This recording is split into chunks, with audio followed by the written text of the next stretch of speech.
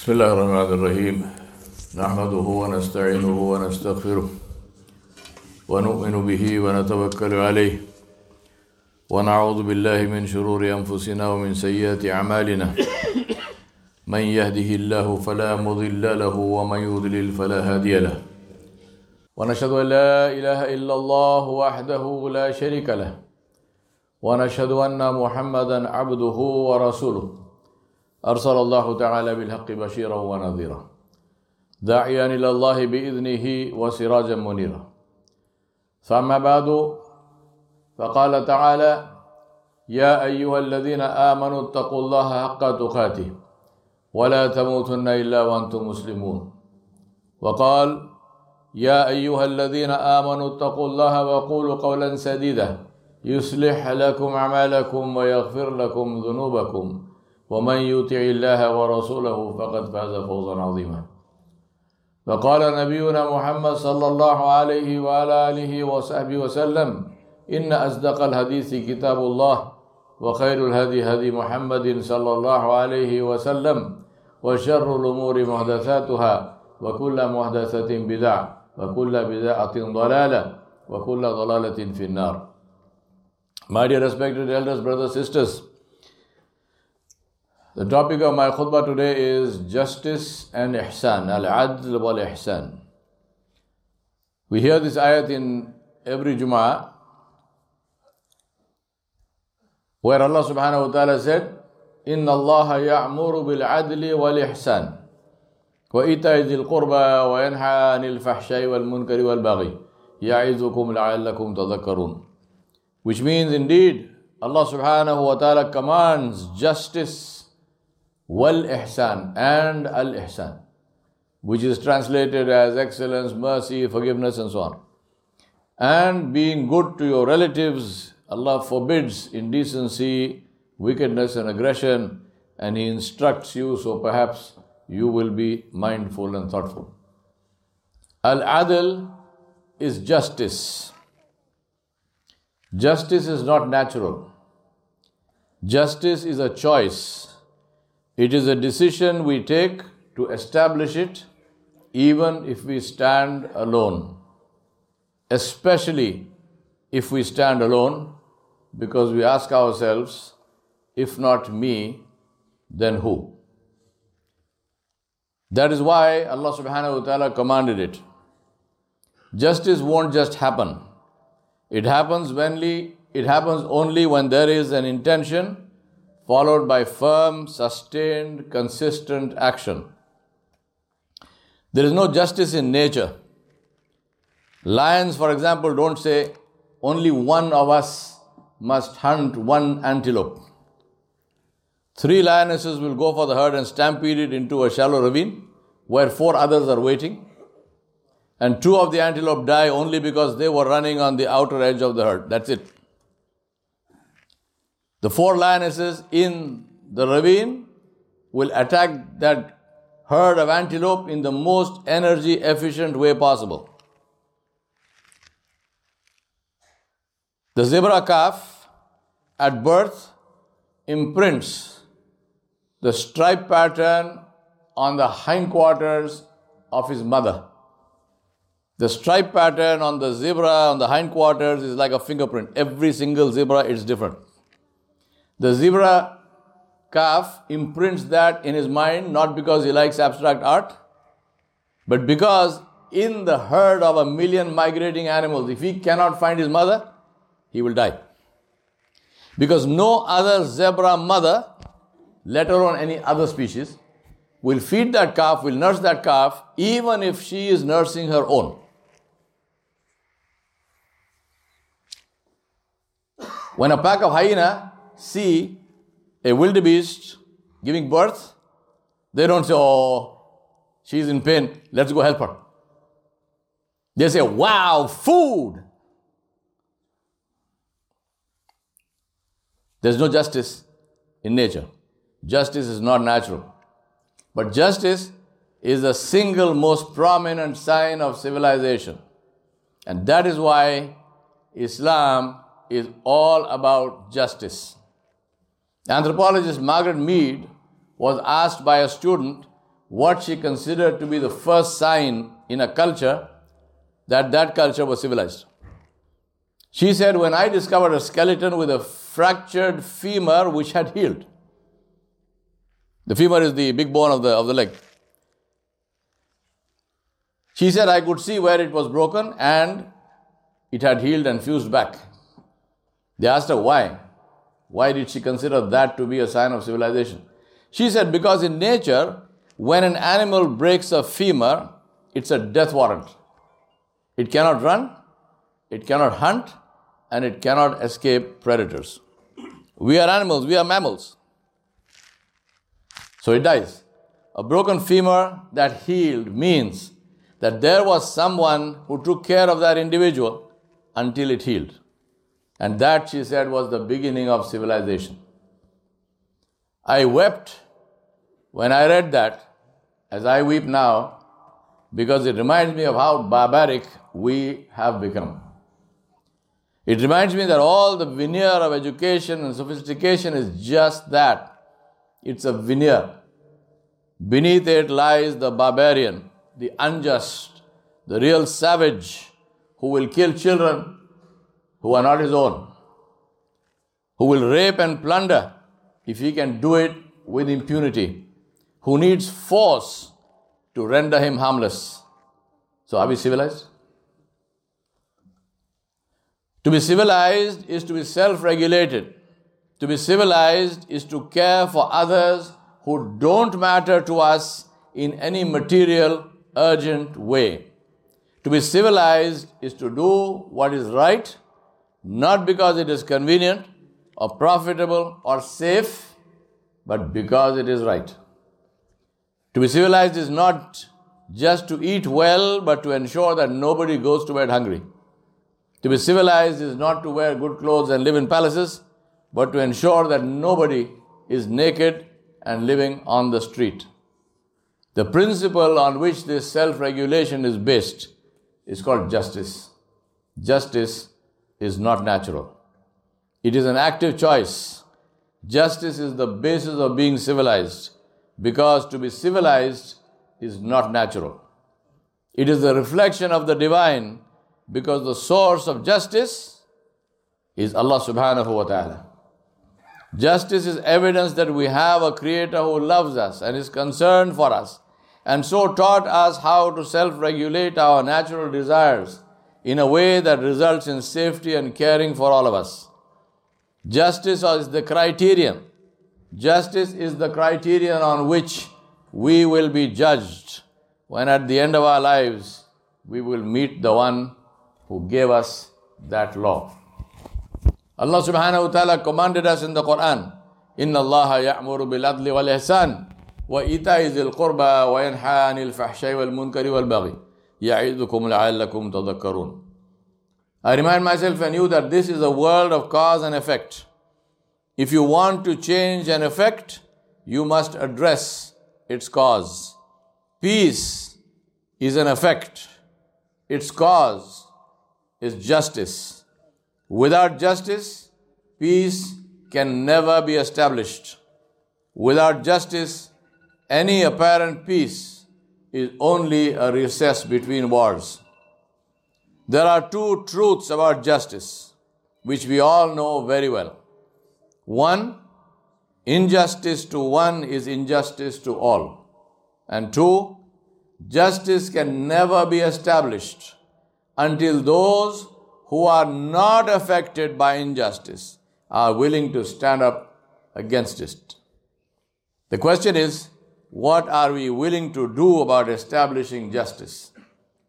We will do that only when we see that not establishing justice will come around to bite us. I know that self-interest is not the most noble of motives, but I say that if that is what it takes to stand up, so be it. But stand we must for those who can't. Stand we must because it is about us, not about them. There is a time to stand and there is a time not to stand. There is a time to speak and there is a time to remain silent. There is a time to be seen and there is a time to be hidden. This time is a time to stand and speak and be heard. Because we have reached a stage in the history of this world where those who we elected, whether you like it or not, that is the truth. You elected them by voting for them, or you elected them by sitting on your backside and not voting. They, if they ever had a moral compass, they lost it long time, brother. They don't even know what is right and what is wrong. They don't care what is right, what is wrong. And you, therefore, have to stand up and remind them. Because when we stand before Allah subhanahu wa ta'ala, Jalla Jalaluhu, and there we have no choice. Here you have a choice. Here you have a choice to stand or to remain sitting and to have drawing room conversations and to be a keyboard warrior and forward stuff on social media. But on that day, you will have no choice. Every one of us will stand before Allah subhanahu wa ta'ala Jalla Jalaluhu. And there, we will be asked. We will not be asked what happened, because He knows what happened. We will be asked, what did you do? What did you do? Prepare for the answer, because you will be asked. I will be asked. So where will you be this Saturday, which is tomorrow at 2 p.m.?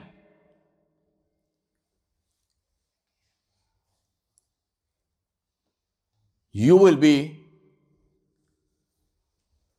in Springfield, standing with those who are not affected by the injustice. Standing with those to whom it doesn't matter if there are no more Palestinians on the face of the earth. Standing with those who, despite that, will be standing.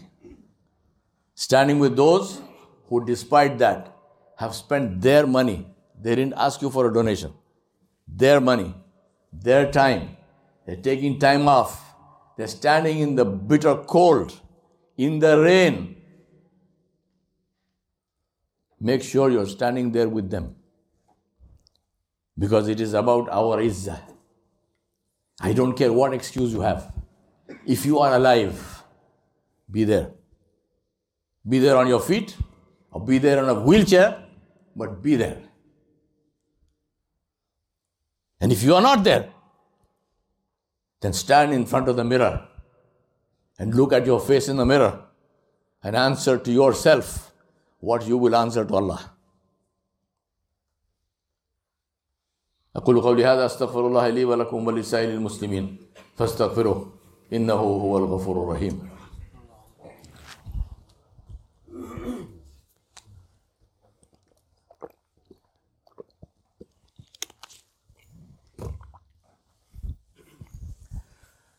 الحمد لله رب العالمين والصلاة والسلام على أشرف الأنبياء والمرسلين محمد رسول الله صلى الله عليه وعلى آله وصحبه وسلم تسليما كثيرا كثيرا. فما بعد،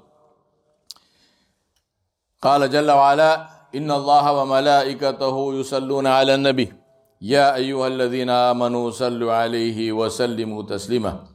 اللهم صل على سيدنا محمد وعلى آل محمد كما صليت على إبراهيم وعلى آل إبراهيم إنك حميد مجيد. اللهم بارك على محمد وعلى آل محمد كما باركت على إبراهيم وعلى آل إبراهيم إنك حميد مجيد. We spoke about justice, and then there is the other word, Al-Ihsaan, which is more than justice.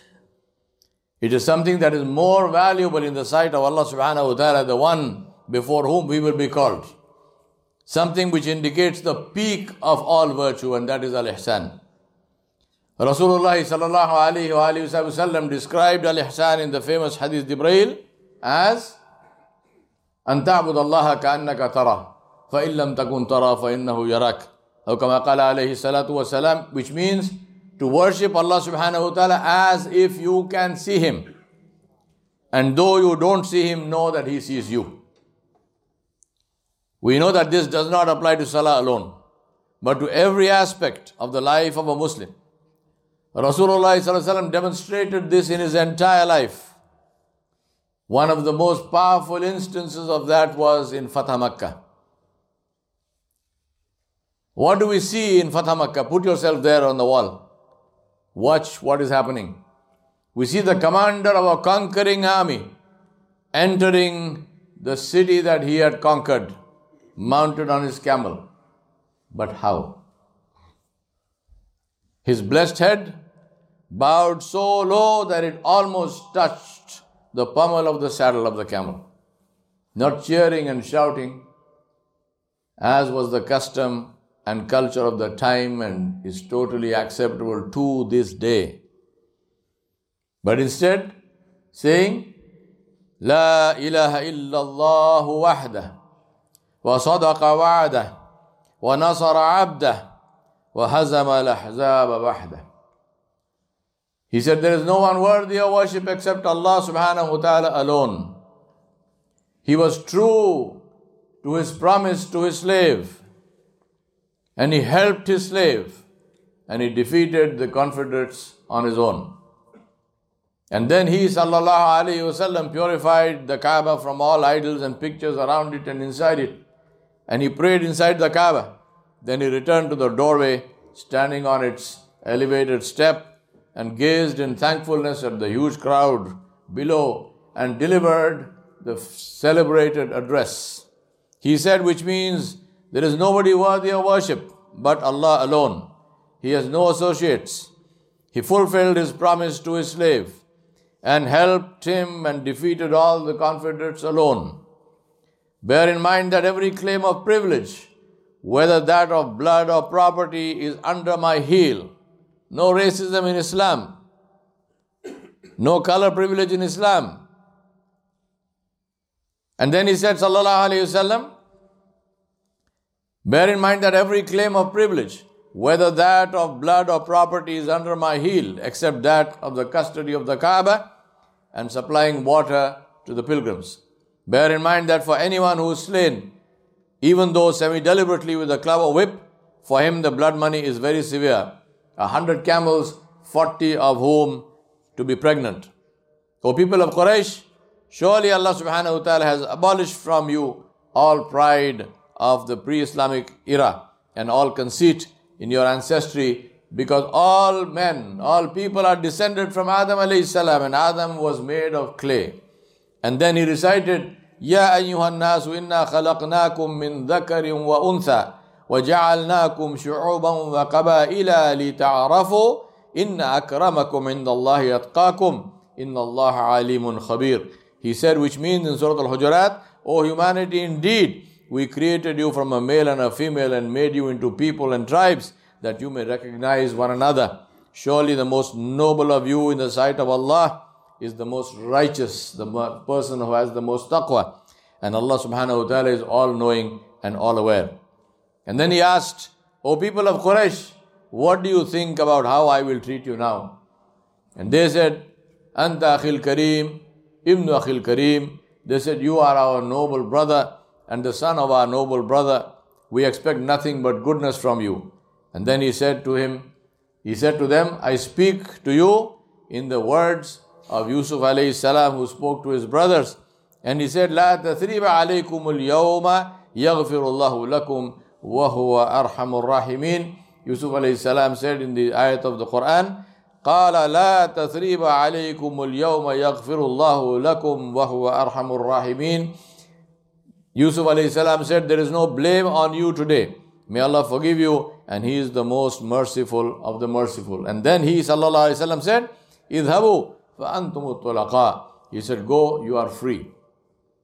And that is why the people of Makkah, after Fatah Makkah, they are called at-tulaqa, the freed slaves of Muhammad sallallahu alayhi wasallam. That is the meaning of Al-Ihsaan.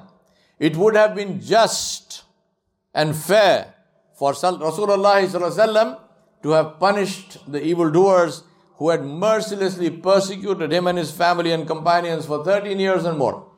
It would have been just and fair for him to demand compensation, even punitive compensation, for loss of property and mental and physical anguish and torture that he and his companions had been subjected to by the Quraysh. But he did not. Instead, he forgave them all. That is more than justice, because mercy is more than justice. Mercy is the root of forgiveness, and it is mercy of Allah subhanahu wa ta'ala that we ask when we meet Him, not justice.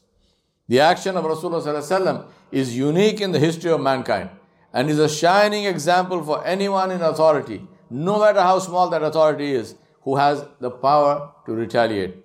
He must pause and ask, what did Rasulullah do in such a situation? The seerah of Rasulullah is the tafsir of the Qur'an. The seerah is the field book of the Qur'an for those who want to live by the Qur'an. This is what we are reminded to do every Friday. To be just and then to be merciful. Because the one above the heavens is merciful to those who are merciful on earth. I ask Allah subhanahu wa ta'ala for His mercy and forgiveness for us all, and to keep us safe from His displeasure and anger. To deliver justice, because only He can deliver justice. I ask Allah subhanahu wa ta'ala to punish all oppressors and to remove all oppression from the face of the earth, because only He can do that. I ask Allah subhanahu wa ta'ala to give us the courage to stand for justice and to stand against injustice. Not because our standing will change anything, but because we want to be among those who will be called on the day of judgment by the title of those who stood for those who were fighting against injustice. ربنا فاغفر لنا ذنوبنا وكفر عنا سيئاتنا وتوفنا مع الأبرار. ربنا ظلمنا أنفسنا وإن لم تغفر لنا وترحمنا لنكونن من الخاسرين. لا إله إلا أنت سبحانك إنا كنا من الظالمين. رب اغفر وارحم وأنت خير الراحمين. آمين يا رب العالمين. يا عباد الله رحمكم الله، إن الله يأمر بالعدل والإحسان وإيتاء ذي القربى وينهى عن الفحشاء والمنكر والبغي يعظكم لعلكم تذكرون. اذكروا الله يذكركم، ادعوه يستجيب لكم، ولذكر الله أكبر، والله يعلم ما تصنعون. أقيموا الصلاة.